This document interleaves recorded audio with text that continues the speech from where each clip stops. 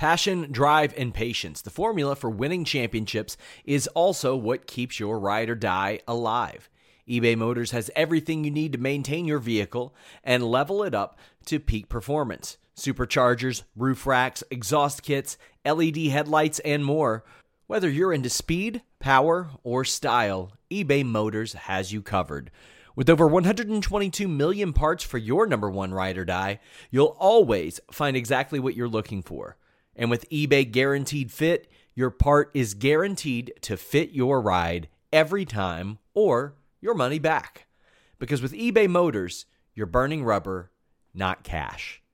With all the parts you'll need at the prices you want, it's easy to make your car the MVP and bring home huge wins. Keep your ride or die alive at ebaymotors.com. Eligible items only. Exclusions apply. Say goodbye to your credit card rewards. Greedy corporate mega stores, led by Walmart and Target, are pushing for a law in Congress to take away your hard-earned cash back and travel points to line their pockets. The Durbin-Marshall credit card bill would enact harmful credit card routing mandates that would end credit card rewards as we know it. If you love your credit card rewards, tell your lawmakers, hands off my rewards. Tell them to oppose the Durbin-Marshall credit card bill. Ho, ho, ho, I know you are, but it's 2020, so I don't judge. What up, Fightful fam? Player 1, Shaquille Majuri. Player 2, he's going to play the Grinch today. It's Matt Ryan, Combat Culture, and beyond. How's it going, man? Thank you for bailing me out once I realized that no one wants a Christmas Day live stream. Well, you know, it's quiet over here at the studio somewhere in Greater Teaneck. I don't even know. We changed studios like we're on the run from the mafia. So we're at my home studio now. Everything's going good. Thanks for having me. Finally on Fightful. I know. Nice. I know. I had a long list of people from the MMA community, current colleagues of mine, former colleagues of mine, that I've wanted to get to, and I'm glad. You know, the little Christmas miracle of this is we got ourselves ahead of schedule. So I'm happy about that. Guys, as you can tell by now, we're not live streaming. I don't want to be working on Christmas Day, so we're doing this in advance.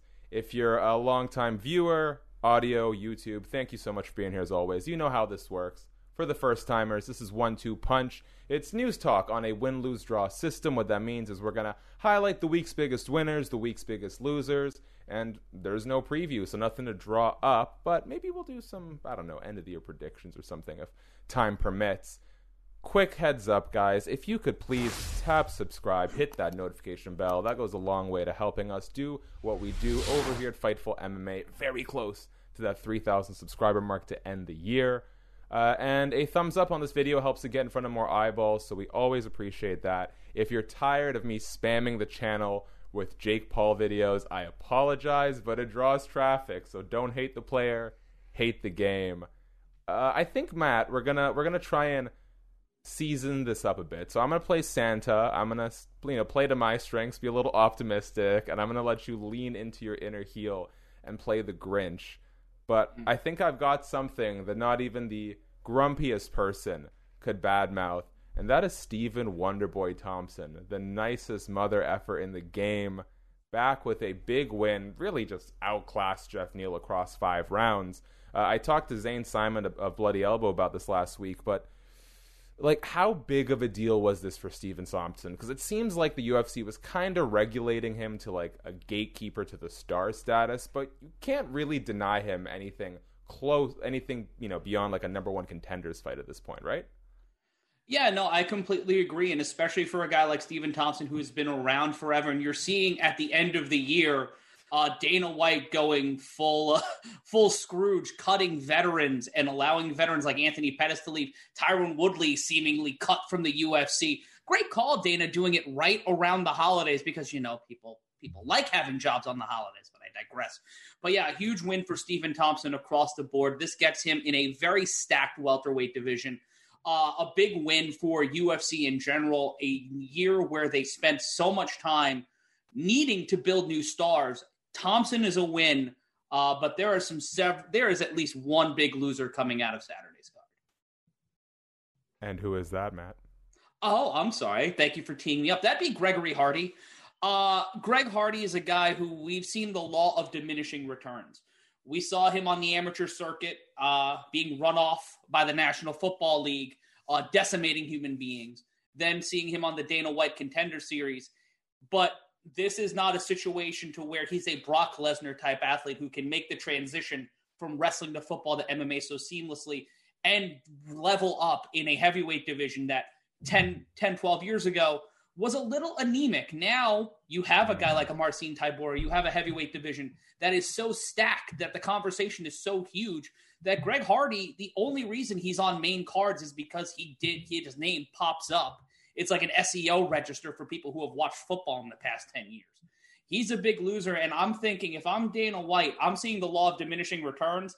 If I'm cutting a guy like Tyron Woodley, if I'm letting someone who resonates with the old heads as much as Anthony Pettis go, Greg Hardy might be getting that phone call sooner or later unless the worldwide leader has a little bit of a say in that. Yeah, we'll get to Tyron Woodley because that's been kind of a confusing situation online. This actually puts me in a tough predicament because as cheery and optimistic as I am, don't think there's a lot to be optimistic about when you're in the Greg Hardy game.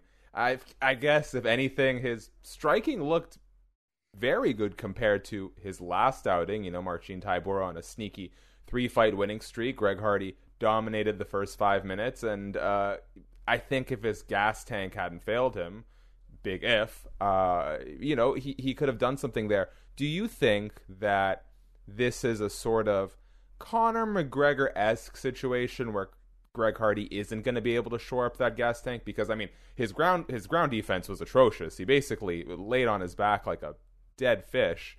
That I think he can get a little bit better at, but because, how much worse could you get, really? But when it comes to that gas tank, something that sort of plagued him in all his fights, do you think that's just sort of how he is? He's a big boy, or do you think that is something he can invest in moving forward? He's a heavyweight who happens to have an asthmatic issue. So that gas tank, he's got to be he's a one-round fighter. Mm-hmm. He's a one-round fighter, and the fact that he gets dragged into deeper water the minute it hits 6 minutes on the combined clock is not a good thing, especially when you're going up against guys who are bigger, who are stronger, and who have more stamina. Greg Hardy spent the majority of his life preparing for 3 downs and a punt. Now he's preparing for 15-minute wars and, God forbid, 25-minute wars if the UFC is so desperate enough to have to throw him in a main event. That it's near impossible for me to think that Greg Hardy's gas tank can last that long. We've seen him go the distance, but if everybody remembers Inhalergate or remembers the lack of preparedness in his early fights. I was in Brooklyn for his first UFC fight and that illegal knee, and everybody in the press room was like, it just threw their hands up in the air. And then he came in and decided to blame the press. He did not do that this time in his loss. So there's a little more maturity on that front. Mm-hmm. But I really don't know what he can do aside from having to going into a deprivation tank or having to pull a Goku in Dragon Ball Z and finding a way to get new lungs. He's kind of, SOL on that. Yeah, Prince of War, not so much if he can't drag it through the entirety, right? Let's, I like this. Usually we could do all wins, then all losers, but I like in this festive season, the Santa the Grinch thing. We're bouncing back and forth, so we'll go 1 for 1. Big winner. People are going to hate when I say this, but Jake Paul seems to be putting himself in a pretty prime position to capitalize on his star power in combat sports in a big way. Ben Askren, Funky Ben, says he is game for a March 28th fight, boxing match in Los Angeles. Chael Sonnen sort of put the teaser out there. ESPN's Ariel Helwani says it's far from done, but there were 2 guys in MMA on Jake Paul's radar that he could possibly, if not probably, beat in a boxing match, and Ben Askren might be one of them. Who's the real? Ben Askren says that he's going to get in there, whoop some ass, and make easy money. Where do you think this leans? Are we underestimating Ben Askren's boxing because it was bad in MMA, or is his boxing just bad, period? Well, didn't Jake Paul just fight at 205? Yeah, that's the other thing, right? Nate Robinson? Yeah, he was technically a cruiserweight in that fight, wasn't he? I don't remember, but I'm pretty sure I read he's probably got at least 15 pounds on Ben. Yeah, so already it's a farce. Like unless we're going back to my friend David Isaacs and the old UFC style, I really don't see this fight panning out unless the money's so ridiculous that one of them's going to cut down or one of them's going to level up. And Ben Askren, you know, in his mid to late 30s, has not had a fight in over a year. I don't know how consistent his training is, especially I know his wrestling training and his grappling training is continuing, but I don't know about his striking. And we've seen he got chinny. Jorge Masvidal sent that man's chin to another dimension just about 2 years ago. So we're already trying to put Ben Askren in a situation where he's either going to be too high above his weight or fighting someone too below his weight. He's one of the biggest losers of the week, in my opinion, because he's okey-doked himself into a no-win situation. Ben Askren knows how to talk. A talker knows a talker.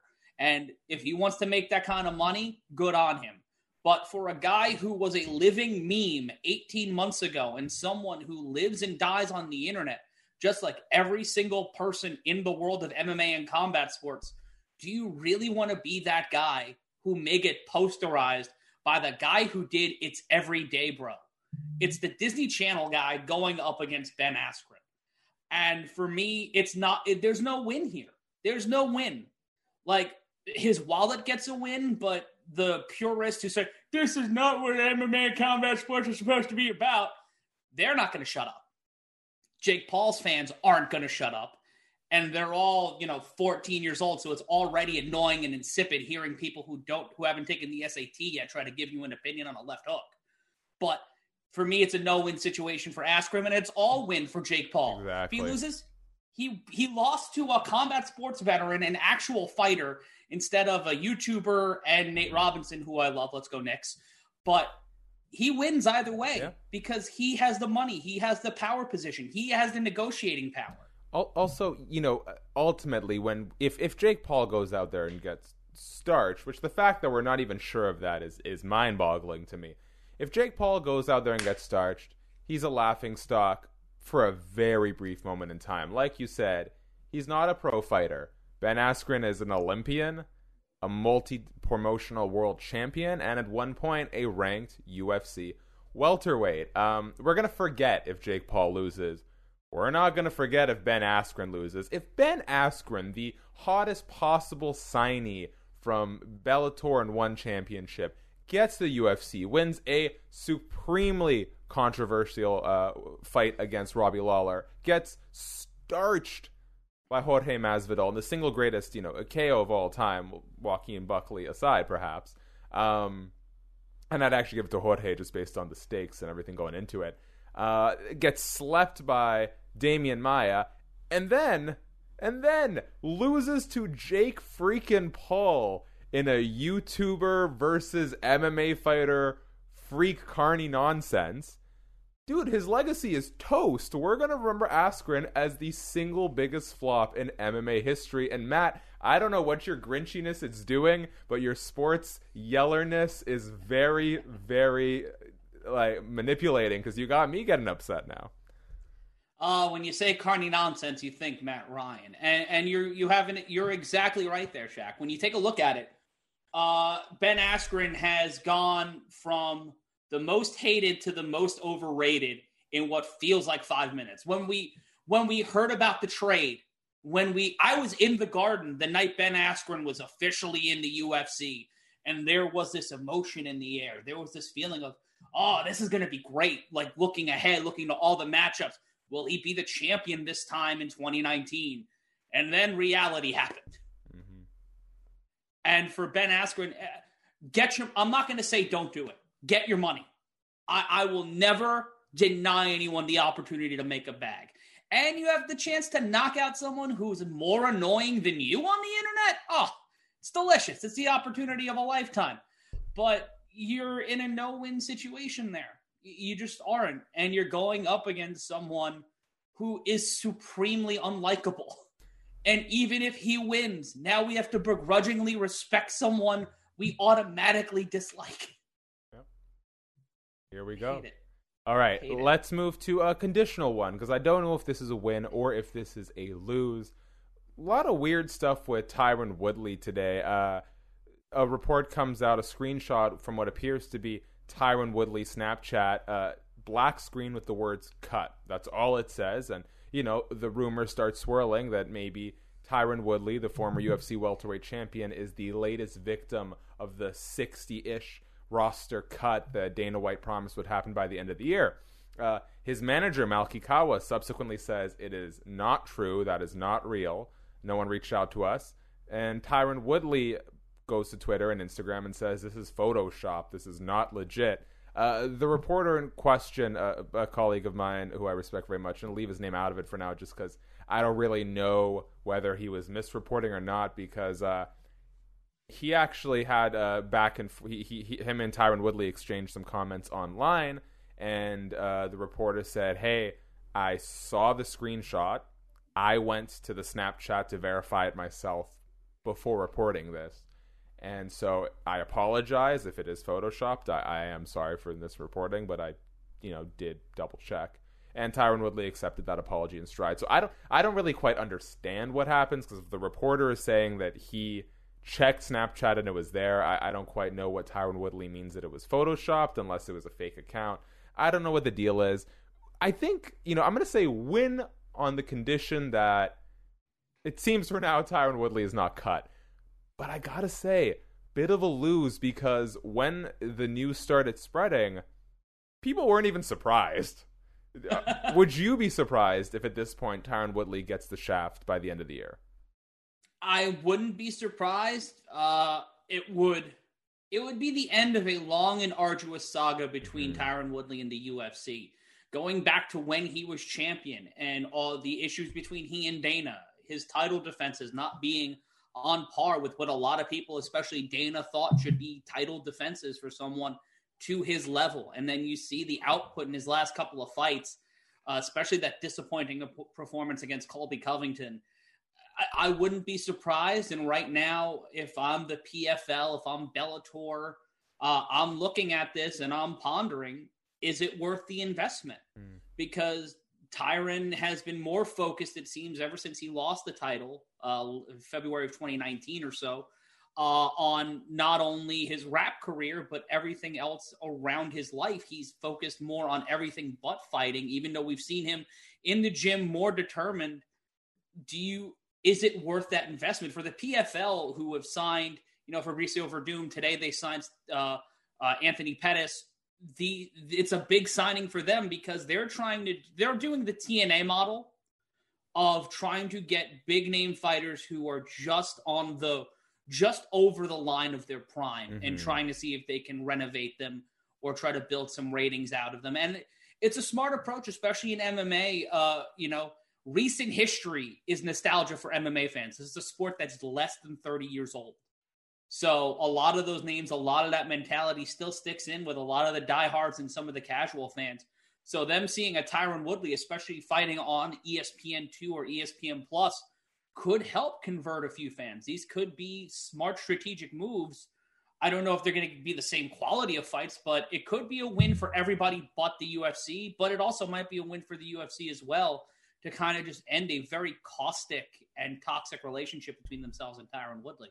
Yeah, let's touch on Anthony Pettis, because I think at first glance a lot of people would say, oh, well, this is a downgrade for Showtime, going from a win in the UFC, coming off of a 29-28 unanimous decision against Alex Morano at UFC Vegas 17 last Saturday, now to fighting not with the PFL, not perhaps, getting a big payday over at one championship, but by signing with the Professional Fighters League. Now, I'm going to give this an up, because I'm sure Anthony Pettis had options. I'm sure Scott Coker would have liked to see him in Bellator with his brother Sergio. I know a potential matchup with MVP was sort of circulating headlines. But I think this is, the UFC, and it's a problem we talk about constantly in regards to fighters' rights and the pay disparity. It's the stranglehold that UFC has on the vast majority of the market. But I think what we're kind of starting to see for the first time, because we're used to seeing the Frank Mirs, the Roy Nelsons, like the really washed up guys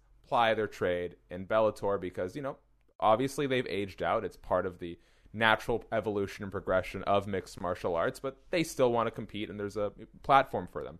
What I think we're starting to see now is, Dana White, I believe him when he says, look, our roster is bloated. Luke Thomas made a really good point that the UFC has more fighters under its banner than the NBA has players in the league. So I think that speaks volumes.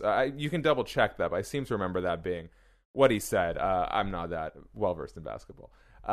Point being, though, I think what we're seeing to some degree is as the UFC's roster gets bloated with a bigger and bigger insurgent of young guys who've been training MMA their whole careers and are, very, very quickly meeting and then exceeding the talents of the existing guys, we're going to see people age out of the UFC sooner than we used to. And by proxy, we're going to get these guys in PFL, ONE, Ryzen, Bellator, like you said, when they still have something in the gas tank. So I think the continued evolution of the sport is ultimately going to benefit these second-tier promotions because they're going to get more and more guys while there's still some life in them. And that's an excellent point, but then I don't mean to go back to pro wrestling, but this is Fightful. This is what you guys do. Well, Fightful is, like 95% pro wrestling, so go for it. Shout out to Sean and his beautiful, beautiful hair. Yeah. When it comes to, I look at it like the independent wrestling scene now, or if you look back for the past 20 years on the independent wrestling scene. MMA is as I said before, a very young sport. But it's evolving at a pace that boxing did over the course of a century. Mm-hmm. So you're going from these club-style fighters to these guys fighting 15, 16 times a year in long rounds with no real rules and building up. We're basically getting into the 1970s and 80s now to where boxing was.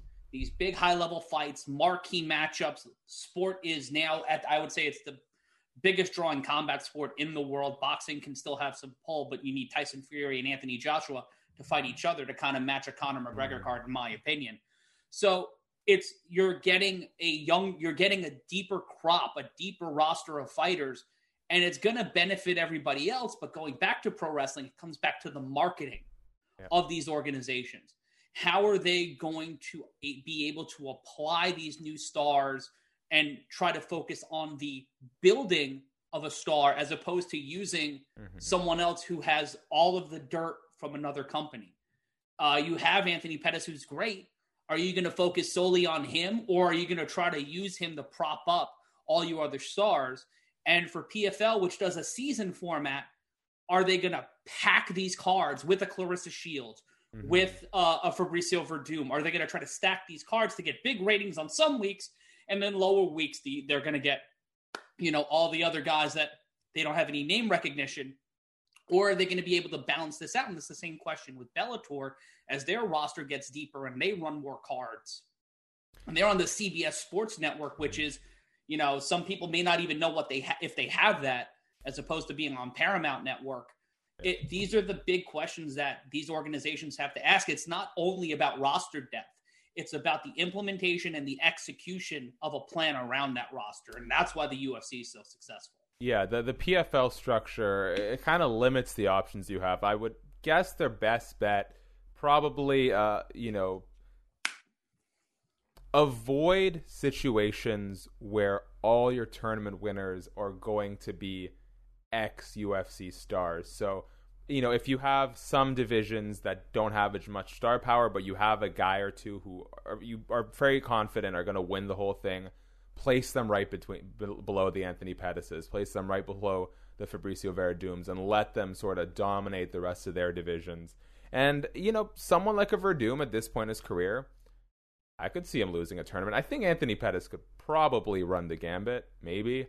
But, this could be a chance to get a mix of stars, some crossover stars like Clarissa Shields, some UFC stars like Anthony Pettis, and maybe get a guy or two who can dispatch of the UFC veterans. So, it's unfortunately not pro wrestling. You can't book these things. We'll have to see how it plays out, but you hope. Or can you?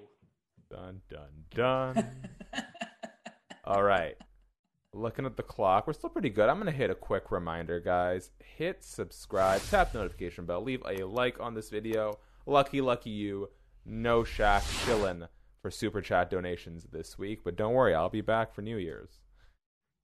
Okay, let's do a little... Are there any other losers you wanted to highlight in your personal or professional life? Personal life, me. Always me. Let's see. You know what? Dana White. Wait. If I put Dana White in this chair, he would say the media. But since we got the media in this chair, tell me why Dana White.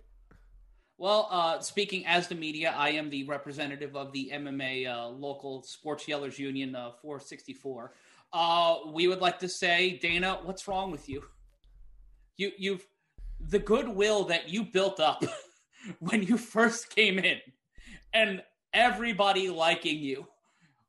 You keep finding new ways to build yourself up and then completely decimating your goodwill. You were one of the people who brought sports back. We may not have all loved it, but for us who make our living on combat sports, thank you. But how you go about it and this Trumpian philosophy, I can't wait to get filleted in the comments for using that phrase, in blaming the media for everything that goes wrong in the UFC, it's a two-way street. Like, Dana White's a brilliant businessman. He's a great promoter. Next to Vince McMahon, he might be one of the best combat sports promoters in the history of the medium. Him and his best friend Bob Arum are in the top 4 or 5, depending upon who you talk to. And for me, Dana just coming out and blasting the media and basically doing this touchdown dance about, look at all we did this year, all we were able to pull off, and, you know, making all of that money without running a live house, but also cutting fighters, doing so many restrictions, bitching about the COVID, like all of these other things. And you're still doing this Deion Sanders touchdown dance about how well the UFC did this year. It's hard for us not to say, what the hell are you doing? Yeah. On the other side, thanks for the fights, but don't be a douchebag about it. Yeah, poor Brian Campbell really got the shaft on that one. And not to mention, he's been definitely one of the more optimistic guys in the media when it comes to the UFC. This was a hit piece. Look, I've had this debate with a few people online. Dana, guys who don't question Dana and want to suck on everything bald he's got from head to toe just aren't going to listen to reason. But the reality is, most of the media, and hey, I called out the ones, not by name, but I actually got a lot. I will say this about the media. When you throw out the term media, the media gets so offended. There was a time after the initial controversy regarding UFC hosting the show in Brazil with no COVID testing, UFC trying to throw a show at Tachi Palace after the State Athletic Commission denied them and the state government said, we don't want this to happen. That's when the brunt of this media backlash against the UFC was, right? Once the UFC and the Jacksonville, I'll give a quick breakdown. This is the problem the media had with the COVID pandemic and Dana White's handling of it. He held a show without testing as everything was going into lockdown. He tried to circumnavigate the athletic commissions and the state governments by hosting a show on Native American land, which was only stopped by Disney and ESPN.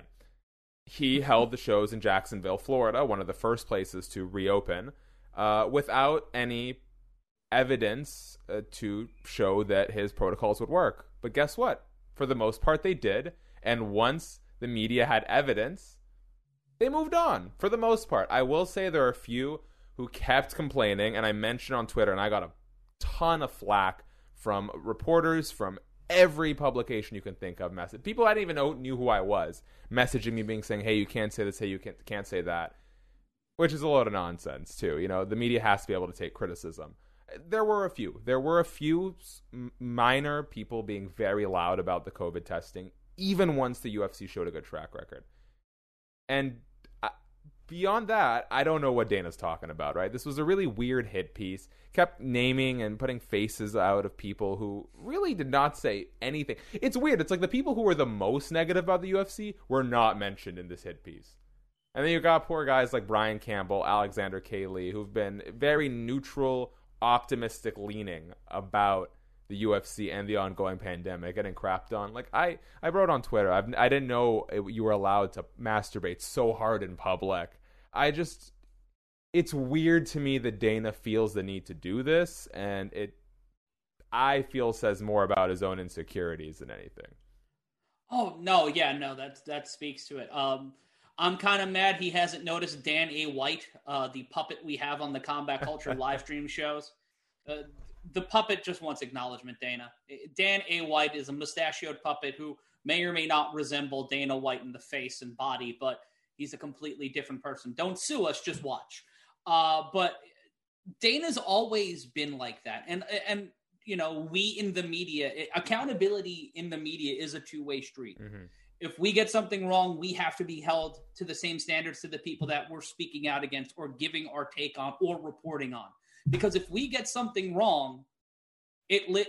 Mm-hmm. You have to issue an attraction, but it lives. It's on there. It lives on the site. The internet is undefeated. And the same thing goes for Dana. He didn't have a perfect year. There was a lot of cruelty in how people were treated this year, and a lot of misinformation and distrust was created between Dana, the fighters, and also the community. There's a lot of fans who are just like, just bleed, we want to see fights. And that's the same thing across all sports, no matter the platform. And there's always going to be people who take this issue very seriously and want the due diligence. And if the due diligence is done and everything's up to snuff, and if this is proven right, with the exception of human error, we move on. But there's always going to be performative people who are doing things for an agenda. Dana is one of them. Our peers, there are peers who do the same exact thing, and there are going to be fighters who do that. Yeah. It's a systemic part of humanity. I'm sorry, guys, but we all have the tendency to do it. Yeah. Last thing on this, and I see this argument because there were fighters, current UFC fighters, former UFC fighters, sort of giving this hit piece the big hurrah and saying, you know, Dana White afforded us the opportunity to fight. To which I'd argue, and listen, if you want to fight, go for it. But I'd argue, instead of praising the UFC for affording you the right to fight, don't you wish you could praise them for paying you enough money so you could afford the right not to? Yeah, that'd be nice.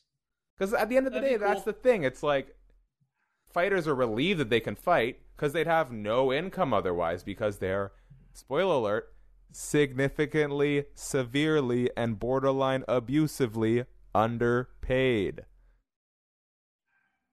Wow. You're really grinching me out today, Matt. But people like it when I get animated and I cut promos. So there we go. You know, we usually run pretty long, but it's Christmas week.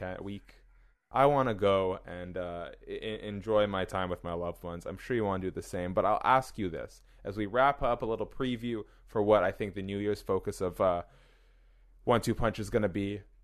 Matt, I want you to tell me the one thing you are most grateful for in the MMA space in the year 2020. Freak fights. It's always going to be freak fights, because somewhere out there will always be a freak fight, and I will always be there waiting for them to pop up and waiting them to watch. I'm also just grateful for the level of competition we've seen this year. Mm-hmm. There have been a lot of cards where going into it, I'm like, I don't know, this might suck. And then I'm surprised every time at the end of a broadcast, I'm like, wow, that card really surprised me. This year, despite everything going on, despite all the changes, despite the fact that there were cards that felt like the wacky races heading into it, you had no idea what was going to happen. This was a great year of fights. And I'm very grateful for that. I'm very grateful that I got to watch so many of them and make money doing it. And I'm very grateful that 2021 looks to be on pace for another great year. We're starting off with 3 cards in 2021. We have Conor and Poirier. And I'm also grateful for good bourbon. Yes. So we're not talking proper Irish 12.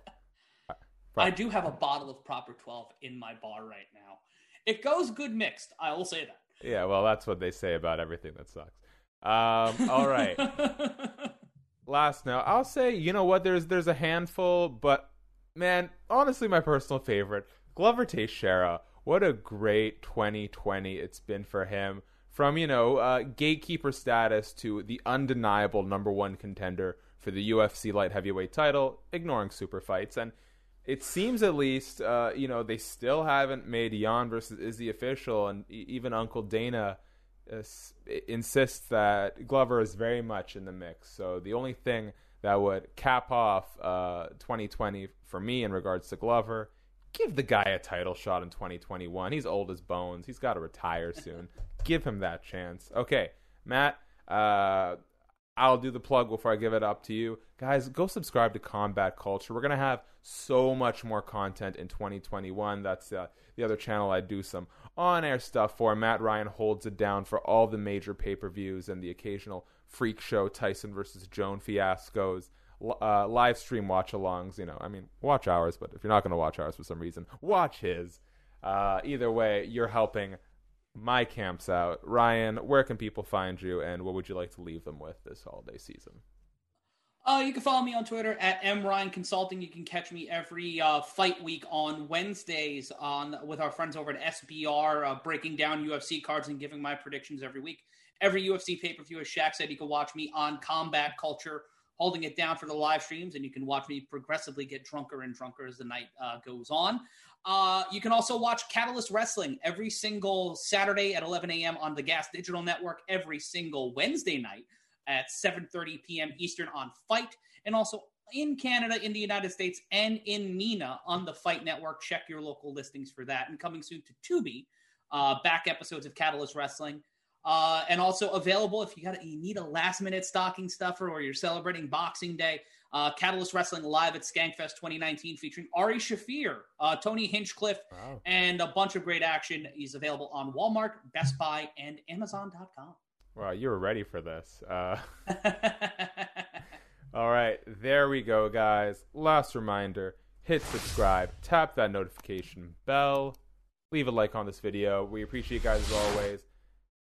No live chat today, but I hope all of our regular YouTube viewers are doing well as the audio-only listeners who are the foundation of 1-2 Punch. Thank you guys so much. I'm wishing everyone a happy holiday season. Whatever you celebrate, whatever you don't, we can all get drunk or sober, whatever you like.